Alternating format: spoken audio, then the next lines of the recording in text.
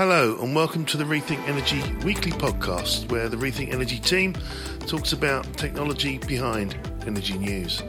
I'm Rethink CEO Peter White. We've got with us today our Rethink Energy editor, Harry Morgan.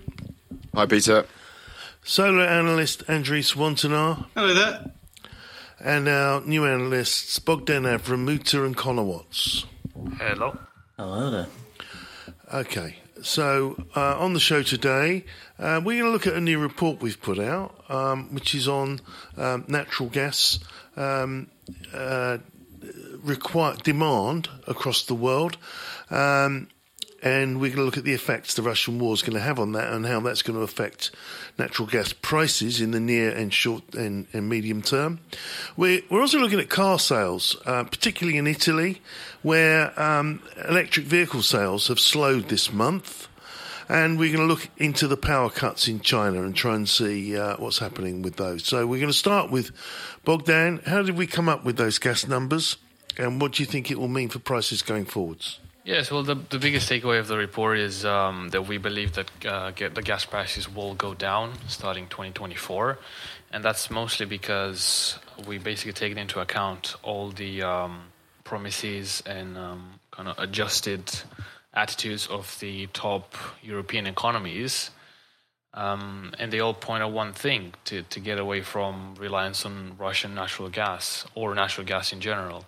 Germany is signing deals with Canada for a lot of hydrogen imports. France is trying to plug the gap with nuclear energy, among other things. So generally, everybody's trying to transition away from natural gas towards renewables.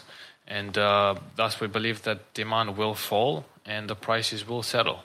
Okay, so is it true, I think one of the other stories had this week, that the French increase in electricity power prices based on increased use of gas is a fraction of the UK's? Yeah, that was a story from me when we're talking about the nationalisation. I mean, there's several reasons for that in France. France obviously less exposed to natural gas purely due to the fact that they use less of it. Their energy mix is very nuclear heavy at the moment anyway. Yeah, it's about 18% compared to currently ours is around 45%. Yeah, exactly. And the fact that they've got a nationalised energy sector means that, the government have got more control over those power prices. Meaning, for the average French person, bills have only risen by around 4% this year. I mean, in the UK, we're looking at, I think it's potentially going to be 200% by the time we reach January. So, I mean, that's insane. Effectively, they've interfered with the auction because they're basically saying that EDF will give nuclear energy away at the same price as it was doing a couple of years ago, rather than charge the prices that natural gas is going to charge. So, in effect, they're because they have control of EDF, they're able to do that. It's a shame that we can't do something similar here, or that Germany can't do something similar.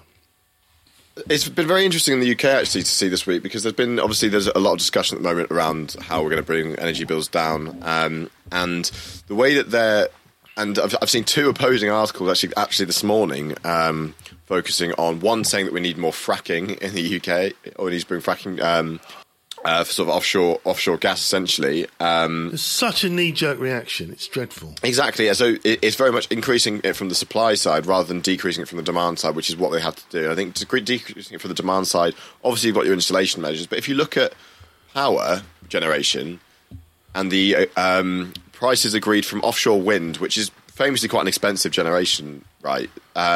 Offshore wind strike prices are now 9 times lower than what's being offered by natural gas on the power market in the UK. So the fact that we've got people campaigning for more natural gas is, to me, just mind-blowing. I don't understand how people can see natural gas new natural gas being part of the future. It's like being on Stranger Things in the upside down world. Have you seen that thing on Netflix, yeah. Stranger Things? It's absolutely ludicrous. What I noticed, I'm sorry, Bogdan, we're not really talking about your report at the moment, but what I noticed yesterday, I went through the power prices, I went through the gas use in the UK market, and seen over the last year, it's gone from about 33% to about 45%. So they've been increasing gas usage at an incredible rate. I mean, who's responsible for that?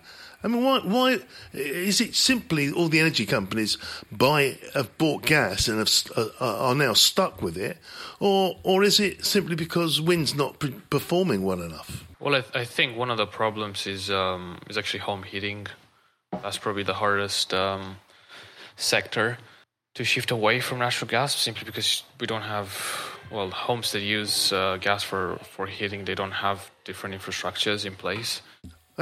Definitely true. But if we were able to eliminate it from the grid, then there would be enough gas to go round. All right, it would still be at an auction price that's very high, but there would be enough gas to go round. It would be at the spot market price, but there would be a lot more gas to go around. Anyway, so what Bogdan's done is he's written a report. We've taken our normal top 21 countries by electricity demand, and we've looked at just 4 uses of gas. We've looked at the home heat and how that's changing and transitioning over the years. We've looked at use in industry in things like cement and steel. We've looked at the generation of electricity, and we've just recalculated those based on the statements that the countries have made, the various European countries have made. No, not just Europe, all of the countries, including China, have made, and we've looked at how they're going to try and mitigate Russian gas, partly by replacing it with somebody else's gas, but partly by moving off it. And what we came up with is that they seem to be heading for a kind of 2024 price collapse, and that's been contrary to what we've been thinking. We thought the demand was baked in, and we were unable to avoid it. And all the things Bogdan said, like keeping coal on for longer, keeping obsolete nuclear plants running longer if they can get a safety certificate, and buying gas from alternative sources, and then just de-emphasising it in the heating market by changing policy. All of these things are starting to happen. And we calculate that within 2 years that gas price will collapse. I wonder if all the people paying really high prices for both gas and electricity will get a reduction in their prices in 2 years. Well, we certainly hope so from the consumer side. It's never happened before, Bob. It's never happened before. They just bake in these increases. You know, Ofgem can't go backwards in price hikes.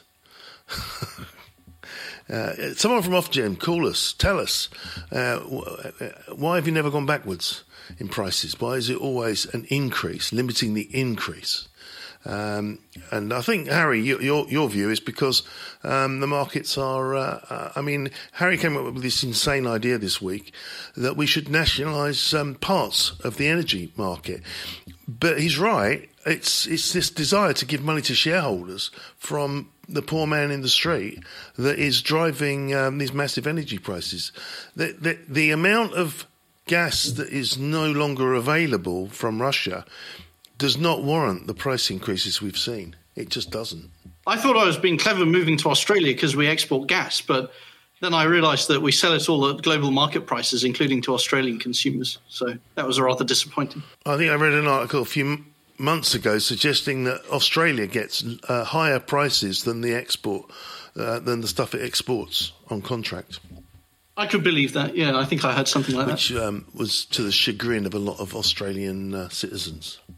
I think in general, all I would say in terms of nationalisation is I think we've seen this before, and we need the energy industry, and especially people in the energy industry who've been operating the same business for 20, 30, 40, even up to 100 years. We've seen these companies, when they're stuck for funding, they're looking for bailouts, right? And when they're and suddenly when they've got a wealth of funding coming in, then they're not going to invest in the stuff that the people who have given them the bailouts have asked them to invest in. So they're not investing in reducing customer bills. They're not investing in clean energy. They're not investing in energy security. I mean, ExxonMobil, for example, in the US, over the past few years, has paid its CEO more than it's invested in clean energy in a given year. So I think it's just pretty telling. And I don't think that I think basically if you're going to have the benefits from the government or the government bailing you out, like we're seeing with companies like Bulb or all these other energy suppliers that are seeing a massive amount of bailout in the UK, if they can have that, then they need to follow the government's direction as well. And I don't really see a way around that other than part nationalisation. And I think on the retail side of things, it's a great place to start because these aren't companies that are innovating at all, really. So you don't necessarily need the streamlined processes of a privatisation. Yeah, I'm not going to argue. I'm not going to allow an argument in favour of nationalisation to go unchallenged because we're getting very political. But policy from government can change the direction of these habits. The big cynics in all this is the investment community, who continue to value oil companies on a failed basis. By 2031, people will not be able to sell oil. It's going to the electric vehicle market is going to overtake it. There's going to be a collapse, a massive collapse in the oil price that's sustained, and here we are, gleefully valuing the companies based on their asset base at an insanely high price. Once that price falls, the asset base will not be able to sustain its debts and it will collapse. And we know that this is going to happen. Investors don't care about anything that's not on a 2-year horizon, so they continue to, and all the stockbroking firms, all the market making firms are all continuing to value oil companies based on assets times the oil price, but they are going to die and they are not worth it. And they need a new valuation process, and it's just a cynical way of churning money and stocks and shares. I was going to say that the report that Bogdan wrote this week sort of it rings a bell of one of our archive reports on stranded assets in natural gas, and I mean obviously at the moment that looked at sort of the price of solar plus storage plus natural gas and when that would be undercut. And I think one thing we will see is obviously solar plus storage is way cheaper than natural gas at the moment, use of power generation. But there's this weird assumption and this sort of force majeure. Really, it's not really the gas generator's fault that is so expensive. But I think once the market settles, as Bogdan's outlined from 2024 onwards, and the dust settles and we suddenly realise, oh, actually, even in a normal scenario, solar plus storage is cheaper than natural gas, I think that's when and even existing natural gas plants compared to a new solar plant, that's when suddenly the market for natural gas collapses. And that's when suddenly there's this huge wealth of stranded assets. And these companies that are reaping the rewards now are going to go whinging back to their governments and pleading for bailouts again. It's just going to be an endless cycle of that, really. Yeah, it'll be delightful when that happens to both the fracking community in America and Russia, but that's going to happen last. I mean, they'll be the last men standing. Well, sorry. On the note of investment, I just want to make one more comment. Well, it's more of a question, really, because of the recent investment in renewables to try to get away from gas. Are those costs basically being brought to the customer? That's why we're seeing the increased energy bills. Can we boil down the maths to that? Is that a fair assumption? Everybody's trying to move away from gas and is investing in deals related to renewable energies. Obviously, money needs to be generated, so they pass on the costs. I don't think the word everybody can be applied here. I think what you've got to understand is that there is no everybody in the investment community. There are investors who invest in infrastructure on a good deal that goes into the future, 25 years with solar and wind, and they're very happy with those investments. However, there are more opportunistic investors who love the price spikes of the oil market and the gas market, and some energy companies who have proliferated the use of gas, cheap gas. It's going to be cheap forever. That was it's a great interim fuel to get off coal. So you look at the coal, the amount of coal used in Europe, it's tiny compared to gas now, except in a couple of 2 or 3 countries. And gas has been on the rise for 3, 4, 5 years, unchallenged. So people are investing in gas infrastructure as well. They seem to be winning at the moment. And now the governments are all going to act to shift the axis so that they're not winning anymore. And that we don't think they can turn the ship around in less than a couple of years. But we don't think that gas prices will stay high for 10 years. We actually did think that until Bogdan did his paper, but when we added up all the numbers, that no longer makes sense. There is enough wiggle room for us to get off gas.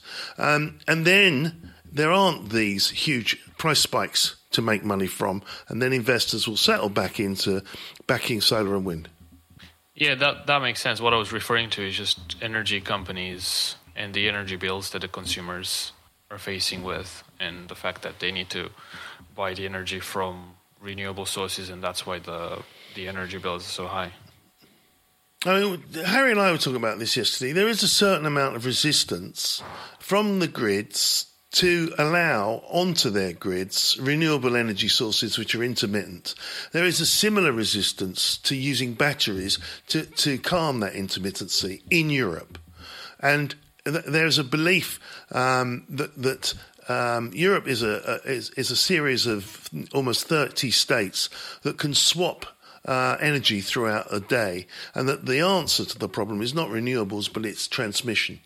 And that when Germany doesn't have enough energy, it can borrow some from Norway. When Norway doesn't have enough energy, it can borrow some from Spain, and they can both give it back later in the evening. And that's better than installing storage. But storage is the friend of intermittent renewables, and we need a storage revolution in Europe. It's not happening. It's happening in America. It's happening in China. It's not happening here. I'm going to change the subject because we were baffled, weren't we, Connor? We looked at car sales in Italy, and not only as the car market's sort of collapsing there, but so are electric vehicle sales.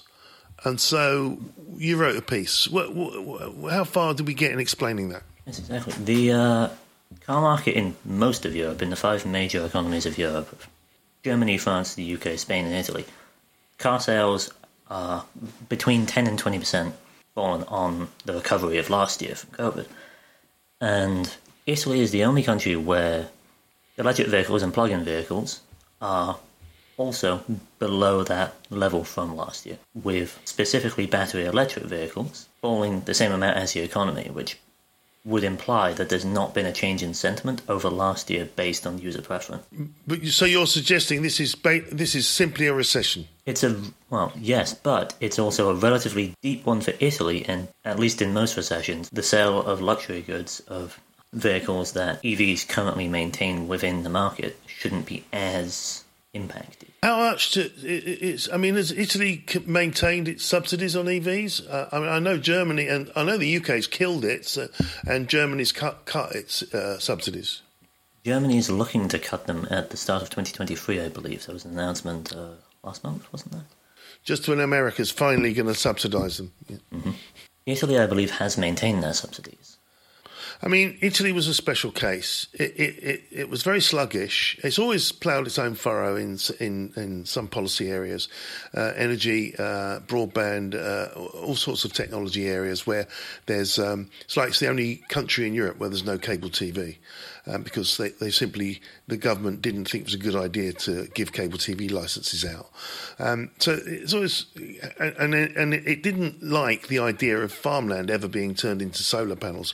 So until 2018, it had a law against it, which it lifted, but the practice hasn't really picked up yet at full speed. And Fiat, being the dominant car maker in Italy, did not embrace mild hybrids, but not plug-in hybrids or battery electric vehicles until 2 years ago, and now it's 500e. It's one of the best-selling cars in Europe. But maybe it's a simple matter that the French and the Germans are buying all the 500es up, and the Italians can't afford them in the recession, so they're just waiting. I mean, I think this, we'll see as the months roll out in this year whether Italy comes back into line in terms of EV purchases. Most, as you point out, most of the countries are down 20% on last year's car sales, and their electric vehicle sales up 40-50%. If you compare to 2019, they're down over 30% on car sales, and their electric vehicles are up several 100%. So that's the pattern we're expecting. We were shocked when it's not true in Italy. We'll keep an eye on it and report as we go.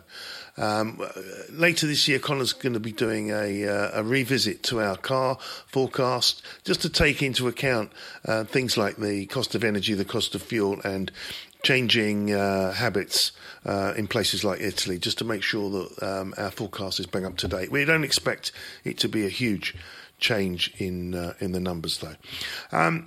Andres, there's power cuts all over China. What's going on? Oh, yeah, I just thought it would be nice to really dig into what exactly the shape of the Sichuan power shortage issue is. As probably most people listening to this have already heard, there's a heat wave in China, and we already covered it last week, that there's half the usual amount of rainfall in Sichuan, or maybe that wasn't the figure. Maybe it was only half the amount of built-up water in their hydropower reservoirs. And Sichuan you can kind of think of as the Norway of China in terms of hydropower. Its exports to the rest of China have been huge. It had so much power. In fact, I was just reading about it today, that for a long period, it built so much hydropower that it ended up having to just let water flow through it without generating. It had more than it could use. It was letting 1 gigawatts worth of water flow through without generating at any given moment for some period. In 2021, it exported about 14 gigawatts at any given time. 14, I should say, a bit more clearly. But now it's flipped, of course, because it's consuming a lot of power for aircon. After the lockdowns in China this year ended, they had an economic resurgence, V-shaped recovery. And now they don't have hydropower, which is the main thing in that province. And they've spent the past few years incentivizing a lot of power-intensive industries, such as polysilicon and semiconductors and battery and EV-related stuff. So now they've got a crunch. It does look like, if you look at the weather forecasts, let me just pull it up. I mean, in the early days of September, it'll already be back down to 21 degrees, and it'll even be raining. So I think the power shortage will end in a bit. When's the typhoon season start? It's normally September. It may. Yeah, I think I saw that word used, typhoon. Yes. I don't know why they use typhoon and the Americans use hurricane, but I think they are slightly different experiences, but they usually involve a lot of rain. And I haven't been looking at the price of lithium carbonate because I'm the solar writer, not the battery writer. But when I did for this article, it is quite remarkable how it sort of looks like the polysilicon price curve, where it's a shortage-driven price increase, supply and demand mismatch, and it goes up and then it hits a plateau, which I assume, like polysilicon, is it can't really rise much more because it's at the threshold where people can't afford to actually buy it and use it anymore. Is that about correct? Yeah, but why have you brought up lithium? Oh, because along with polysilicon, to some extent, there's lithium as well in Sichuan, and so something to keep an eye out for both of those is how much does this shortage push their prices up? And it seems to only be 1 or 2%, but probably it's a very significant 1 or 2%. Because it's already at the threshold of financial viability to purchase it. See, that's a really interesting thing. I mean, something we haven't really mentioned or got into a lot of detail this week is the Inflation Reduction Act. What's it called? Act, yeah. The IRA, as everyone's calling it, having forgotten the Irish conflict. But IRA. And suddenly people are starting to look at the text, and people like Volkswagen and Mercedes have had to suddenly descend upon America and look for a place to build more battery, and to Canada and look for sources of raw materials for those batteries, because the rules stretching out past 2023, 2024 are that X percentage rising slowly until in 2028 is 100% of cars that get the subsidies from the Biden plan will have to have their raw materials from either America or its free trade allies, which really amounts to Mexico and Canada. So suddenly, lithium deposits that have been uneconomic in Canada will be dug up, and they will be effective. And what's that going to do to the lithium price? There's going to be, obviously, we need masses of sources of lithium, 5 or 6 times what's being mined today, and all the other things that go with batteries, manganese, cobalt, all of the other cathode materials. But suddenly they've got to come from America or its pals. And that doesn't include Europe, and that doesn't include, and it's verboten if it comes from Russia or China. So that act alone is going to change the supply chains for all the car companies that want to sell in America, all the battery companies that want to supply them, and that will affect lithium price. So there is an all-out economic war going. And the front of it is this IRA Act, which is targeted fairly and squarely, the way it's framed, at China. I feel as if Europe's been caught in a crossfire a little bit. For the last 50 or 60 years since the Second World War. Absolutely. Yeah. You can pay us or pay them, but you have to pay if you're Europe. That is the case. We're very cosy in Europe. We don't like mines. We don't like fracking. We don't like things done in our backyard. We don't even like wind farms in the neighbourhood. As long as it doesn't happen to us, that implies a growth rate of a GDP growth rate of under 2%, and paying through the nose to everybody else in the world. And that's basically a European malaise, and that's been going all my life, and I'm old. I remember reading about lithium deposits within Europe, and unfortunately, I believe they were in the Ukraine. No, I am sure parts of Central Asia, Ukraine and surrounding countries that are not Russia, will definitely be fertile ground for mining in the next 20 or 30 years. But so's Latin America. Latin America, so is places like Indonesia. All of these places have one. Even India, they have one of the many chemicals which go into cathode materials in batteries, or which go into solar panels, or which go into which are the core materials in electrolytes in batteries. And that's they're all going to all of that stuff's got to come to the fore. The prices will go up. Not enough to destroy the value of the battery revolution, but they will go up to increase the areas which are economic to mine. And any mining representative on the planet should be getting in contact with the Teslas of this world and say, what do you want next? If you actually look at the IRA, the Inflation Reduction Act, listed are something like 40 elements and 20 compounds, which are not allowed to come from China or Russia, and which have to come from from Friends of America if you want to build something which is going to be subsidised by the American government. Now, I don't know if that breaches WTO rules, probably does, but since America wrote most of the WTO rules, they seem to feel, like Germany does in European issues, they don't apply to them. That's going to be the next battleground. And I tell you, that's what's going to affect prices on a day-to-day basis for our customers, and that's what we've got to follow aggressively over the coming months and years to make sure that all of our customers can steer a way through supply and demand as it changes in all of the renewable markets. And on that note, bombshell, I think that's probably enough for yet another edition of the weekly podcast. I've been doing all the talking again as usual. But if you want to read these stories, you go to www.rethinkresearch.biz. You click the button marked energy, and you can read the stories in the weekly issue for free. If you want any of the research, I'm afraid that's how we make our money.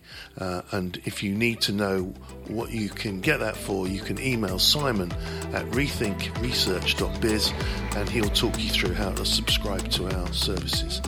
Thank you very much.